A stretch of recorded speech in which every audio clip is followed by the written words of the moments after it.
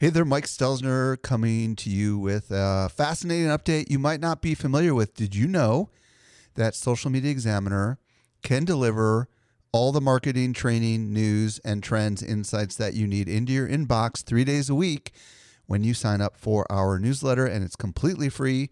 Simply visit socialmediaexaminer.com/get-updates and take your marketing to the next level. Welcome to the Social Media Marketing Podcast, helping you navigate the social media jungle. And now, here's your host, Michael Stelzner. Hello. Thank you so much for joining me for the Social Media Marketing Podcast, brought to you by socialmediaexaminer.com. I'm your host, Michael Stelzner, and this is the podcast for marketers and business owners who want to know what works with social media. I am super excited about today's show. I'm going to be joined by word of mouth marketing expert Ted Wright, and we're going to explore word of mouth marketing. We're going to talk about what it is, how you can apply it to your business. You're going to love this interview. But first, I've got a new discovery for you. Helping you stay alive in the social jungle, here's this week's survival tip. This week, I'm joined by Eric Fisher. Eric, what did you discover? I found OneShot. OneShot is a cool little app for iOS devices that will let you take screenshots that you've taken of text or even images and share them in a unique way on Twitter. Now, let me ask you this question. Do you need to use this app to take the screenshot? Or can it be any screenshot that you've taken and it's in your photo library and you can do cool stuff with it? Yeah, any screenshot that you've already taken will show up in this app. So say you're sitting and you're reading a bunch of cool articles and you don't want to tweet them out as you go. Take the screenshots first, then go into OneShot, and every single screen capture you've done on your iOS device will show up there ready for you to start working with it. All right, so let's say that I've taken a screenshot from a book that I'm reading, and I want to highlight a cool little quote out of that book. And, I know this is one of the use cases, kind of draw it out a little bit so people can understand how this works and what it can do.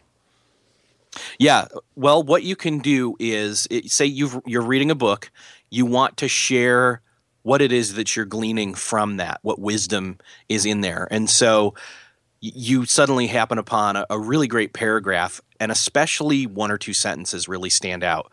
Well, you took your screenshot already while you were reading it. You go into OneShot, select that image, and then you can crop and highlight right there in the app, and even select the color of the highlight and properly, format it to whatever you want to do for Twitter, and you can upload it as an image in there. But then you can also tweet out from OneShot without having any of those characters that are part of that quote you want to share take up characters from your tweet. Well, okay, so my understanding is it's taking this graphic and knows what's text. It allows you to highlight the key words as if you were really working with text. You can crop it on it. Can you annotate it and draw arrows and stuff, or is it just purely a highlighting function? It's purely a highlighting function. There's not a way to, say, point an arrow there, but again, that's what the highlight is for. You've already cropped it pretty well, and then you're even highlighting it down further to really draw attention to the specific lines of text. And my understanding is the app is smart and somehow it knows what the source of the screenshot was, right? So it'll link back. Yeah, it pulls in. It magically, as they describe it, finds the source URL of your screenshot, and then it can attribute that as well in your tweet, so that people, if they want to go click to read that article or read that book, that it's already going to help them be able to go there. So in a sense, it's one part sharing tool and one part sharing/curation helper tool. So the possible applications of this would be anybody reading a website, blog, article, or PDFs or ebooks of any kind, and they want to share just a little piece of that and highlight it all in one shot without having to worry about what the source is and share that out over their social networks. This is the tool that can do that. Is that a fair assessment? That's a perfect assessment. Yeah, that's how I would describe it. Now, where did we find this thing and what's it called again? It's called One Shot, and you can find it at oneshot.link.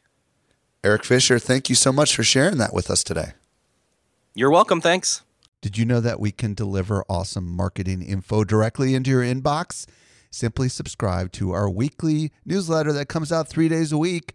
You won't miss any of the updates going on in the world of social marketing. Visit socialmediaexaminer.com/get updates. And with that, let's transition over to today's interview with Ted Wright. Helping you simplify your social safari, here's this week's expert guide. I'm very excited to be joined today by Ted Wright. If you don't know who Ted is, he's the author of the book Fizz, Harness the Power of Word-of-Mouth Marketing to Drive Brand Growth. He's also the founder of Fizz, an agency that specializes in word-of-mouth marketing. His clients include a lot of brands you're probably familiar with, including Intuit, Pabst Blue Ribbon, Verizon, Intel, and many, many others. Ted, welcome to the show. Michael, I'm just thrilled to be here. Thanks for having me on. I'm really excited to have you. So, Ted, let's start with a little bit of your story. How did you get involved with word-of-mouth marketing? And feel free to go back as far as you want and kind of what got you here. So I went to the University of Chicago for business school. And at that time, the computer lab was basically a windowless cave with 20 rows of 20 computers each.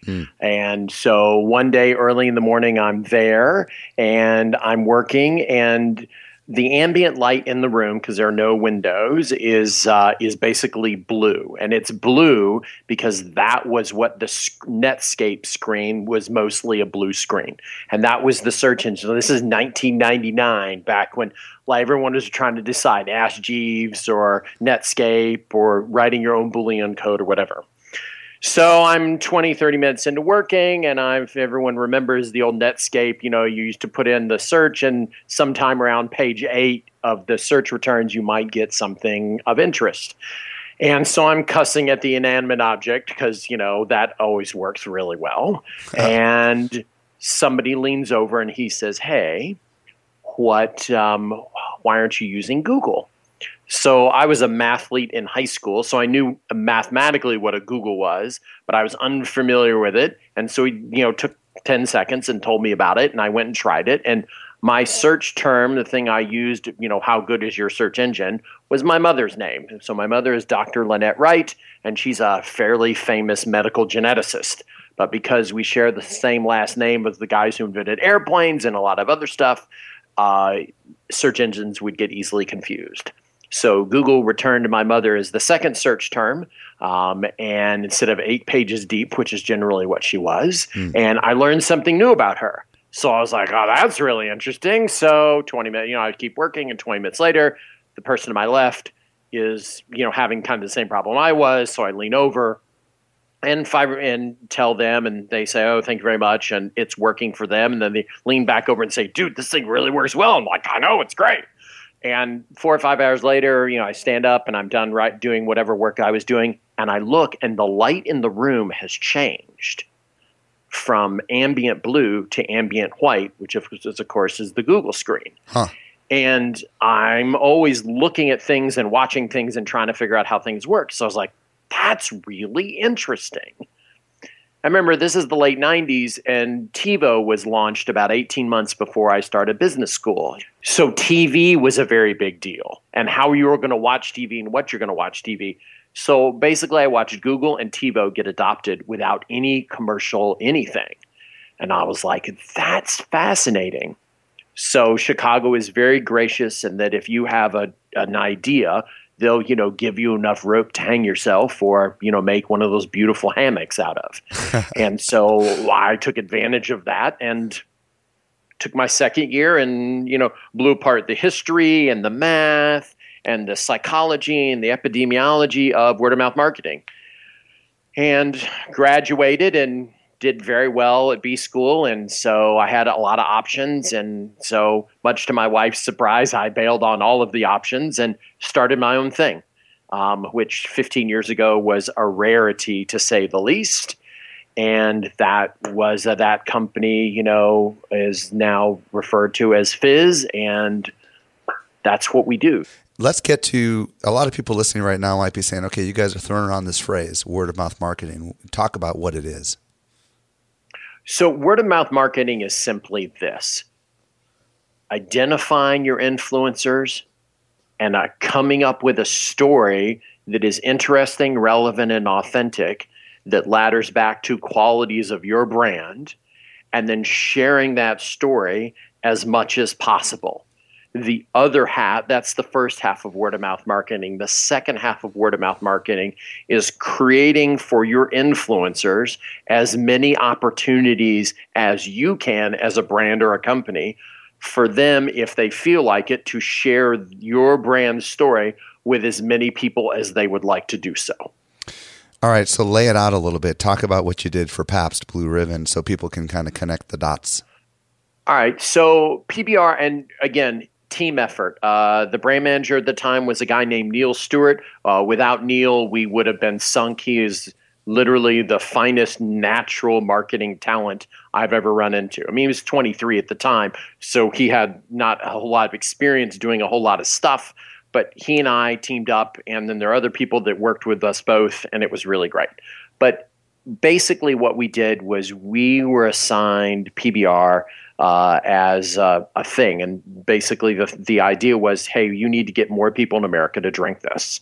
And so I knew that people shared stories, and they shared stories a lot. And I had identified what I thought were the three critical components to a story being shared.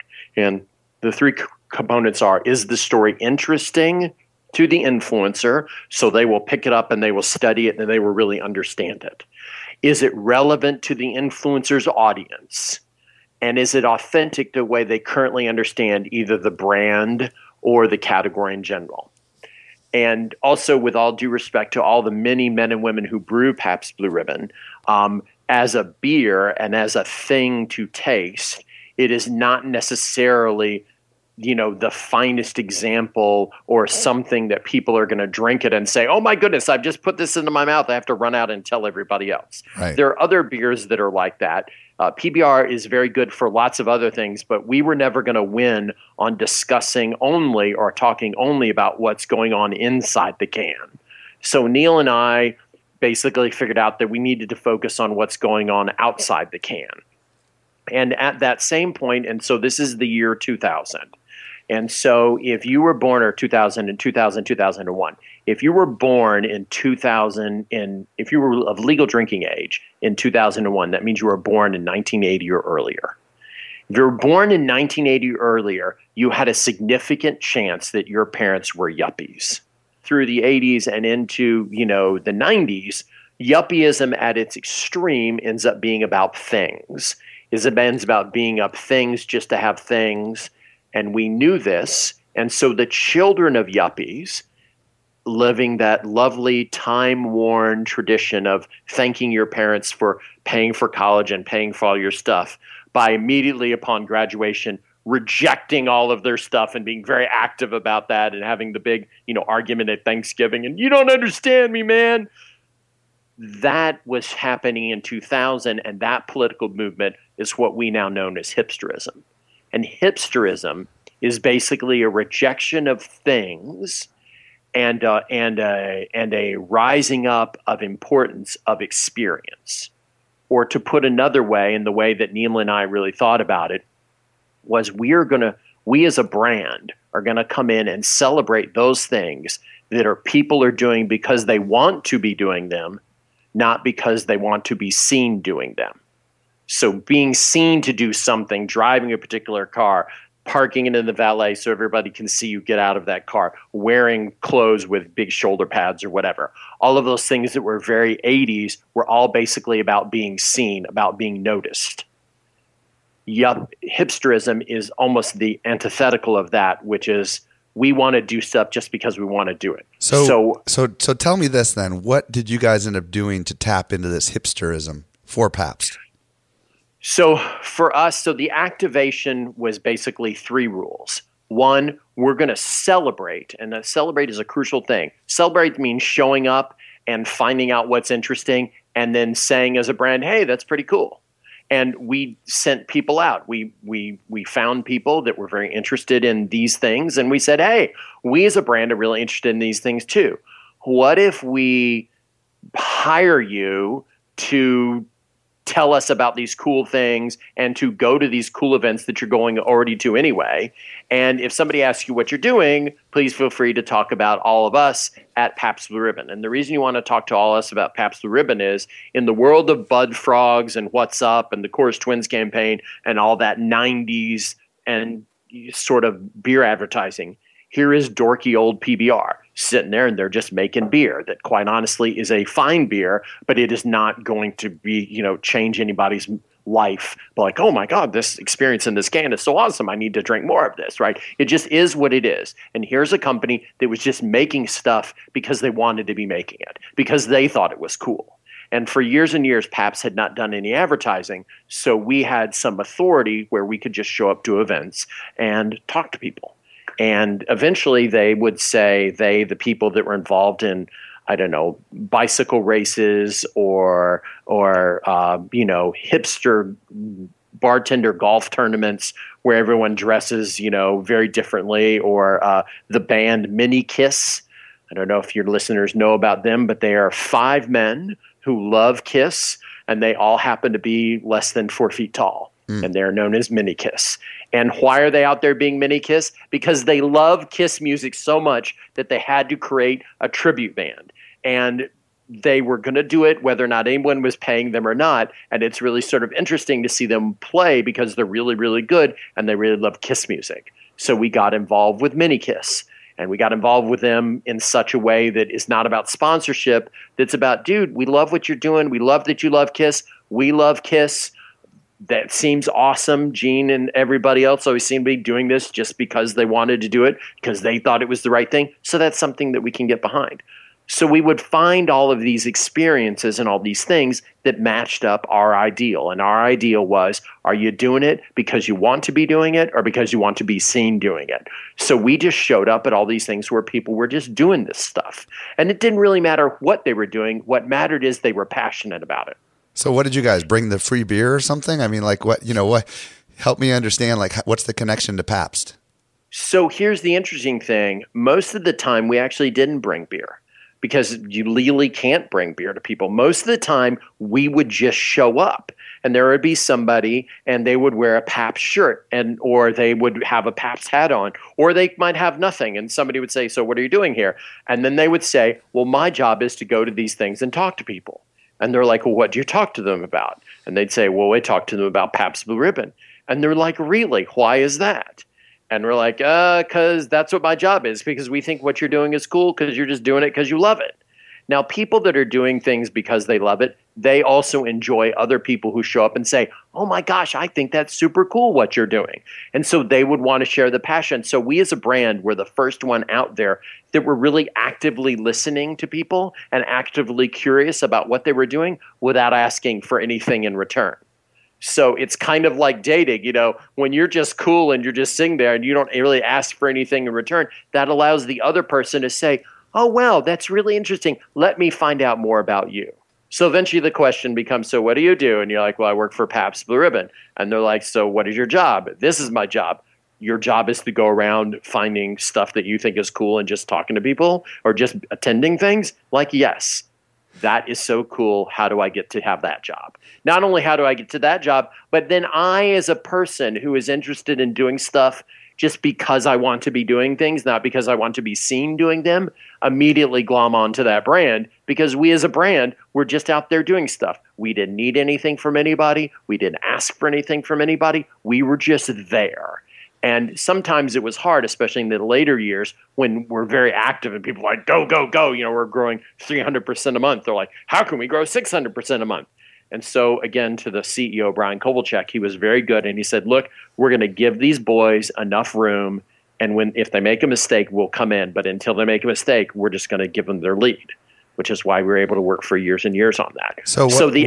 What was the ultimate outcome? I mean, like you guys did all this work for Pabst, and how did it end up helping the business, in your opinion? So, well, let's see. Fast Company just did an article, and they just said that Pabst Blue Ribbon was the number 6 ranked turnaround. Apple was number 1. Was the number 6th ranked turnaround in the last 20 years. Wow. So what we did was we took the brand from so little volume that was hard some months for the people who track that kind of stuff to actually know how little we were selling, to the biggest brand in its category, and then eventually, within 5 years, one of the biggest brands in America. Very cool. Social media obviously wasn't around in the early days when you were doing this, and today it is. Make the connection between word of mouth marketing in why it's important in an age of social media. So I'm not, all right, so I know I'm on Social Media Examiner, but let me just say, I do not believe this is the age of social media. I believe this is the age of conversation, right? And I believe that social media tools are a very important part of that conversation. I think there's a lot of that conversation that is also face-to-face. So I think about marketing and marketers as plumbers, and they have a lot of tools in their toolbox, and depending on what the problem is, they're going to use a particular set of skills and a particular set of tools. So in the beginning, what was really interesting about social media is it made it very easy for people to understand just how much conversation about how many different things were going on. Oh, do you like blue dogs? I like blue tick hound dogs. Let's go on Twitter for hashtag blue tick hound dogs. And you see all these conversations. Or let's go on Facebook and you can find all these people. Or let's go on all of these different tools. So for me, for word of mouth marketing, all of the tools in social media are tools that are very important in order to keep the conversation going. And what's interesting is that when you get the face-to-face working with the social media tools, that's what happens when 1 + 1 = 3, because neither of them by themselves work nearly as well as they do in combination. Let's say that I'm a business, or I'm obviously working for a business. I'm thinking about the listeners that are listening right now. And where do we start? How do we get other people talking about whatever our story is? So the first thing, no matter what tool we're going to use, Snapchat, face-to-face, whatever it is we're going to use, right? The first thing you have to say is, what is our story, right? And you have to really, again, the story has 3 parts. It's interesting to the influencer, it's relevant to the influencer's audience, and it's authentic to the way they really want to talk about either the brand or the category in general. The other test you have to put yourself through is what we refer to in the office as the brunch test. And in the brunch test, it can be a mind game or mind experiment, or you can actually go out to brunch with people. But in the mind experiment, close your eyes and think you and your significant other at a brunch, and there's 2 other couples, one you know pretty well and one you don't. When you start sharing your brand story, in your mind, do you see everybody leaning forward? Do you see people asking you questions? Or in your mind, is it possible or potentially pretty absolutely is going to happen, is that your significant other is kicking you under the table because somehow you're boring. Somehow everyone's thinking, why did we bring the baby wipe salesman to brunch with us? Why didn't we pick, somebody else, right? And that is one of the tests for interesting. And one of the reasons that we try and get people to take in their mind and play that sort of mind experiment is that there's a lot of things that companies do, small companies, large companies, whatever, that's very important within those 4 walls. And it's very important within those 4 walls because it's very difficult to do, because it took a lot of effort to get your boss to say, yes, we can put polar bears on the side of the Coca-Cola can. And so when Coca-Cola then goes out there and talks about all that stuff, and they're like, yay, it turns out very few people actually care about polar bears and polar bears in relationship to what soda they're going to drink. And so while it's really fun and all the rest of the stuff, if you pull the IRI data for Coca-Cola and you say, look at all this work we did, how many extra Cokes did we sell versus what we're going to do for plan? The IRI numbers answer is it wasn't much. And so that's why big companies, little companies have to always be thinking, what is my story?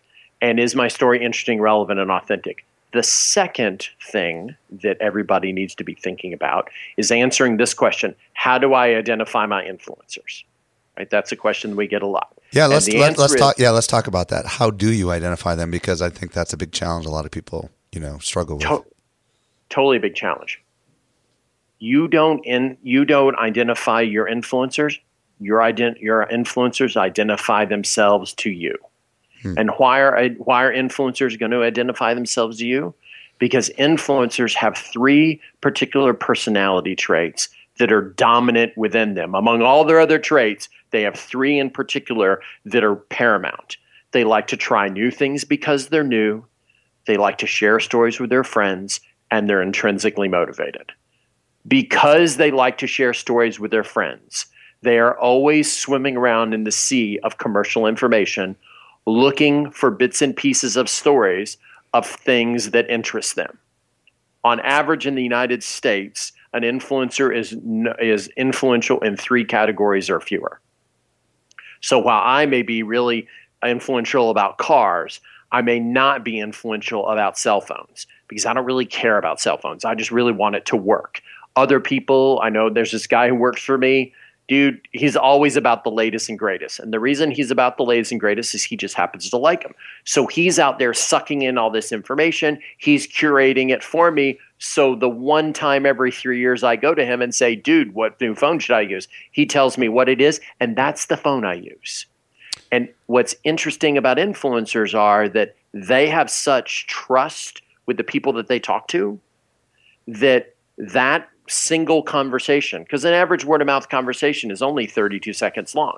So there's a bunch of trust and there's a bunch of information that's communicated. Within that, 20% of everything that is sold in the US is sold solely and only because of that conversation.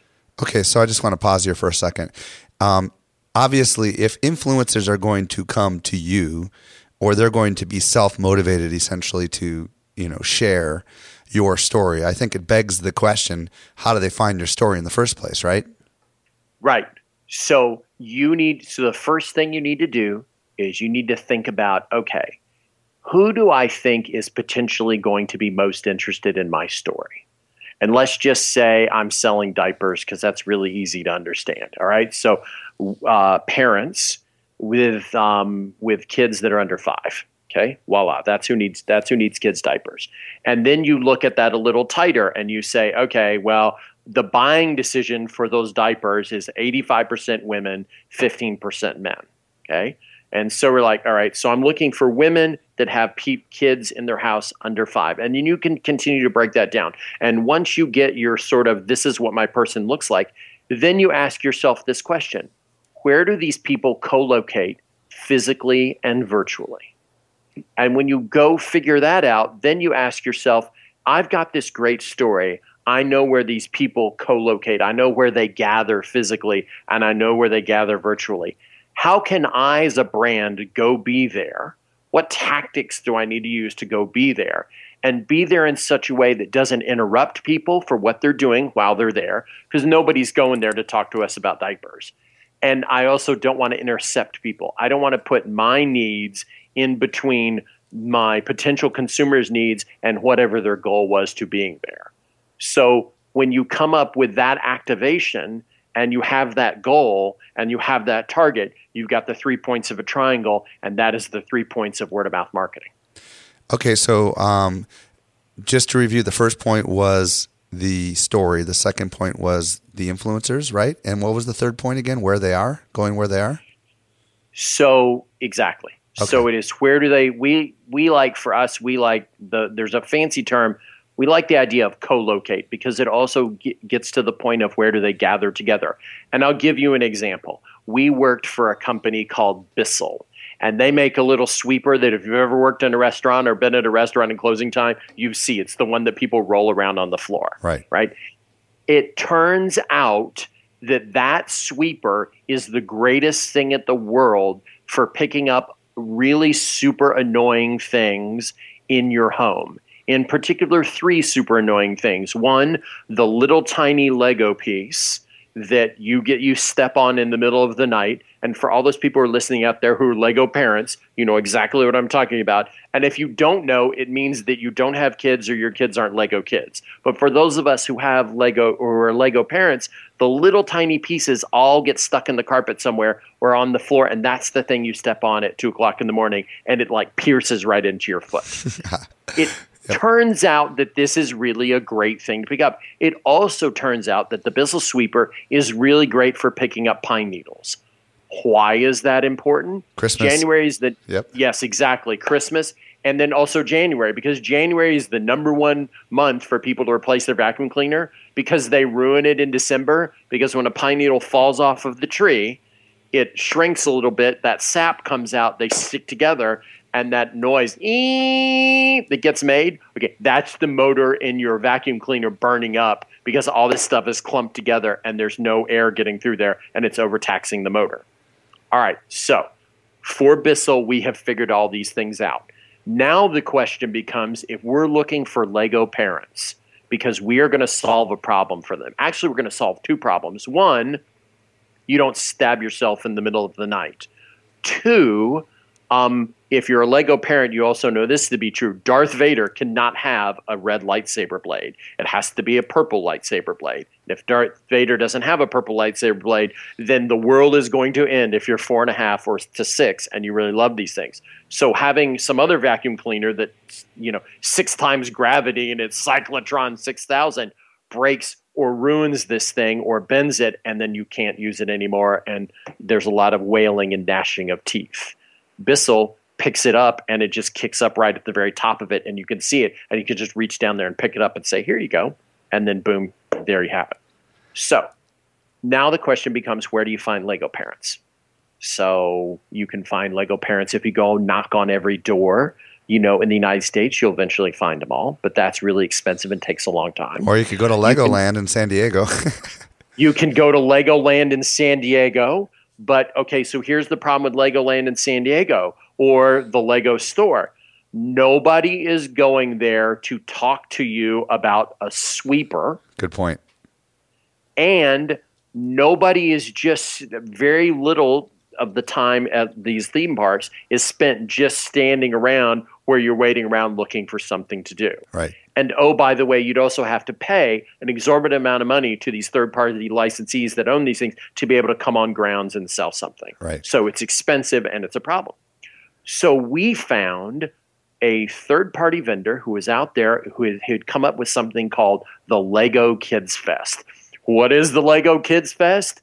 It is this guy and his company, and they haul around 1.2 billion Lego bricks.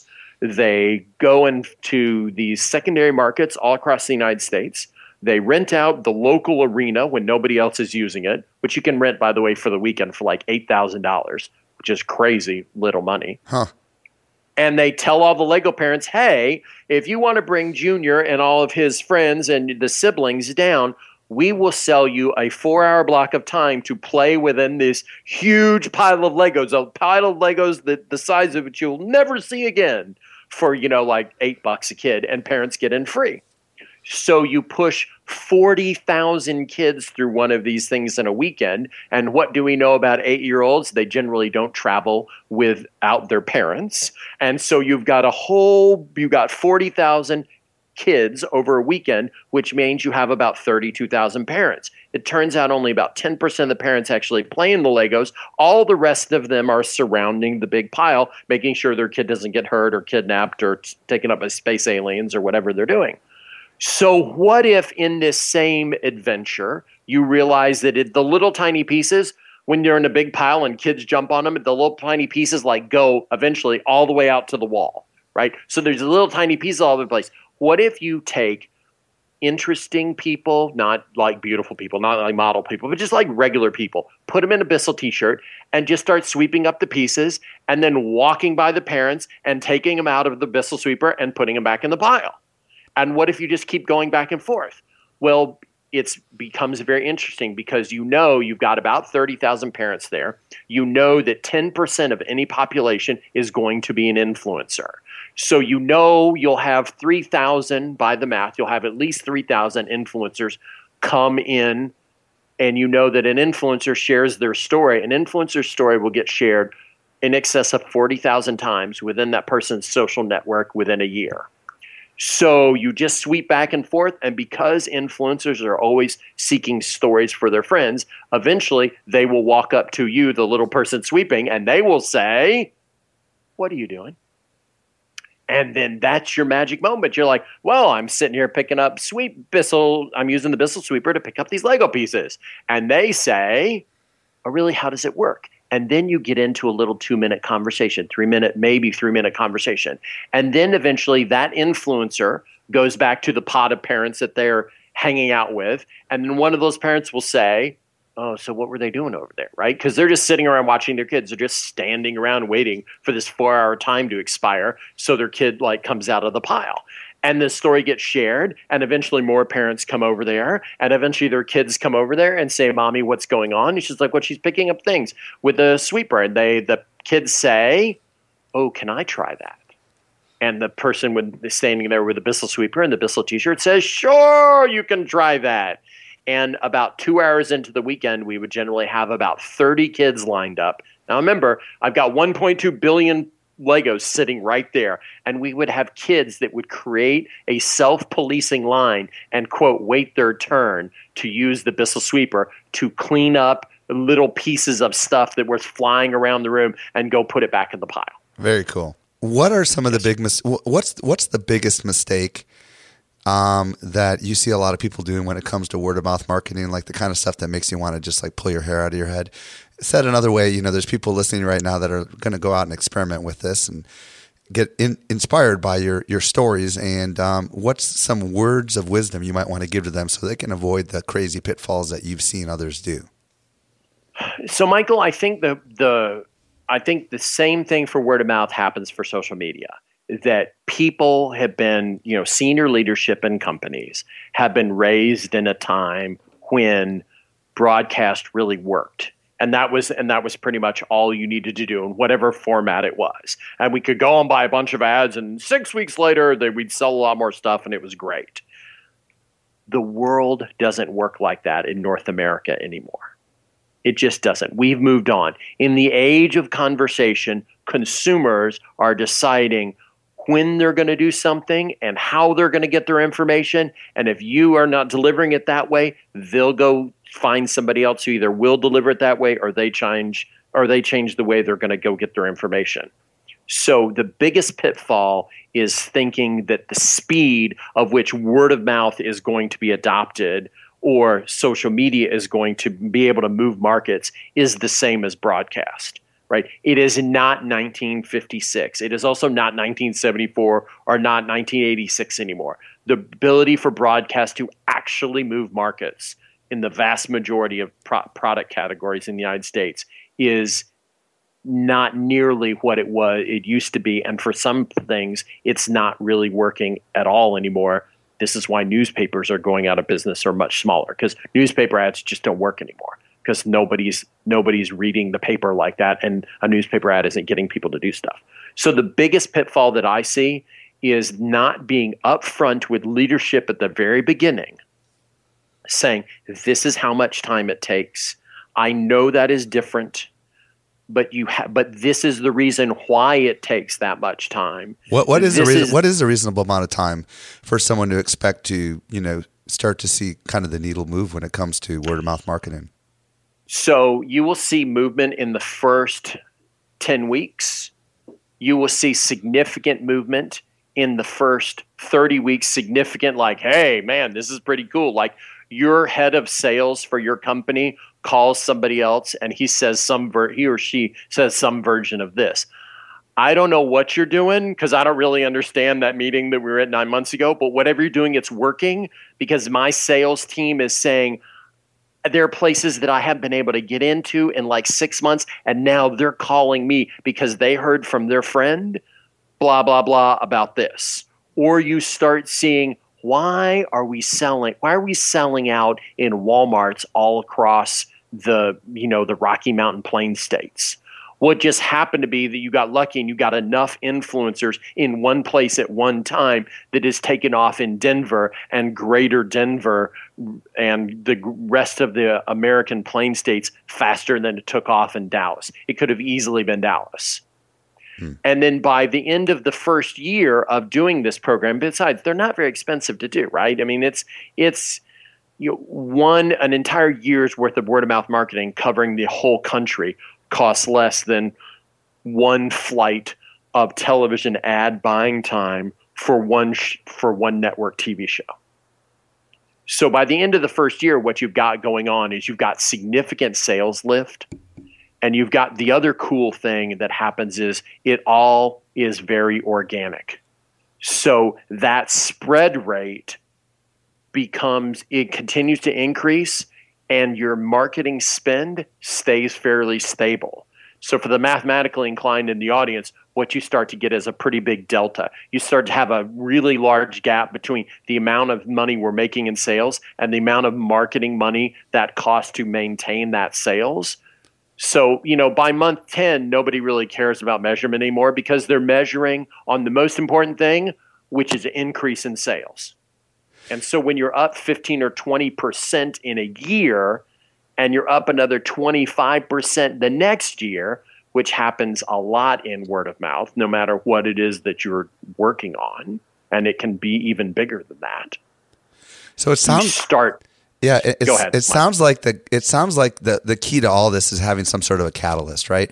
You need some sort of, in these stories that you've been sharing, there is somebody going somewhere or presenting themselves to the right community with the right activity or story, and with the hope that a audience that is influential, or a subsegment of the master audience that is influential, will find what they're doing to be so unique and valuable that they will start organically sharing that story with people that they know, and then it kind of spreads. Is that kind of, I'm paraphrasing, but is that kind of the magic behind the whole thing, is having that key catalyst, that's able to do that activity or share that story?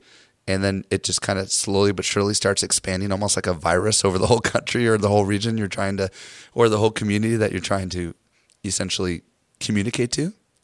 So it does expand at that rate. Privately, I hired an epidemiology team that used to work at CDC, and they were the one that tracked down the SARS virus. And they basically tracked how conversation spreads in the United States. And they used PBR and two other clients that we had at the time to really make a map of how that spreads.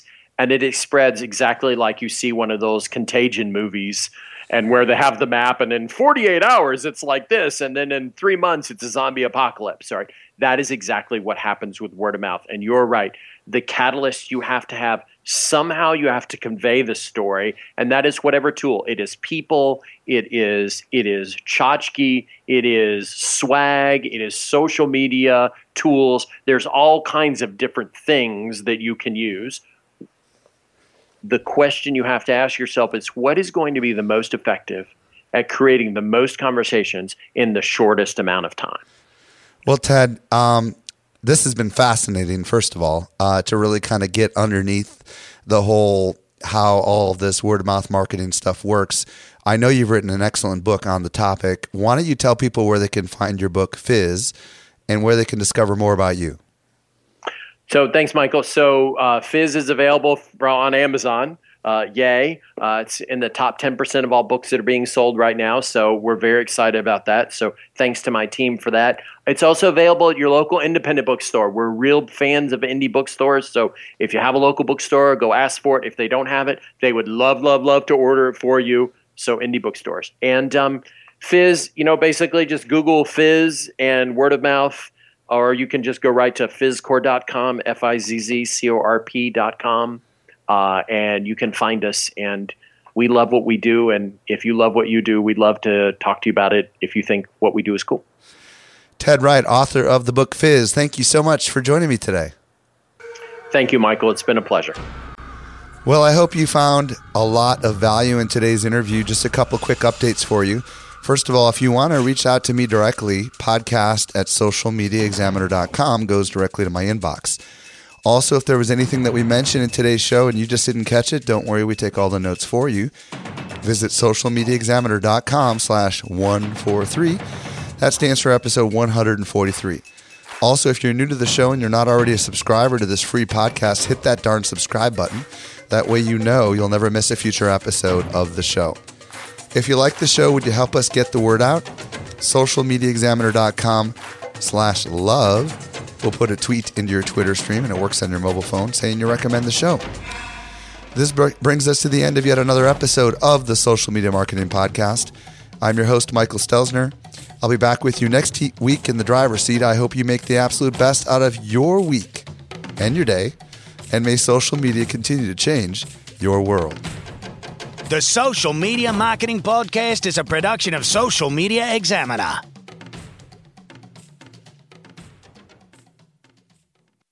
Want more good stuff? Sign up for our top-notch social marketing newsletter. We deliver it straight into your inbox 3 days a week. Visit socialmediaexaminer.com/get updates.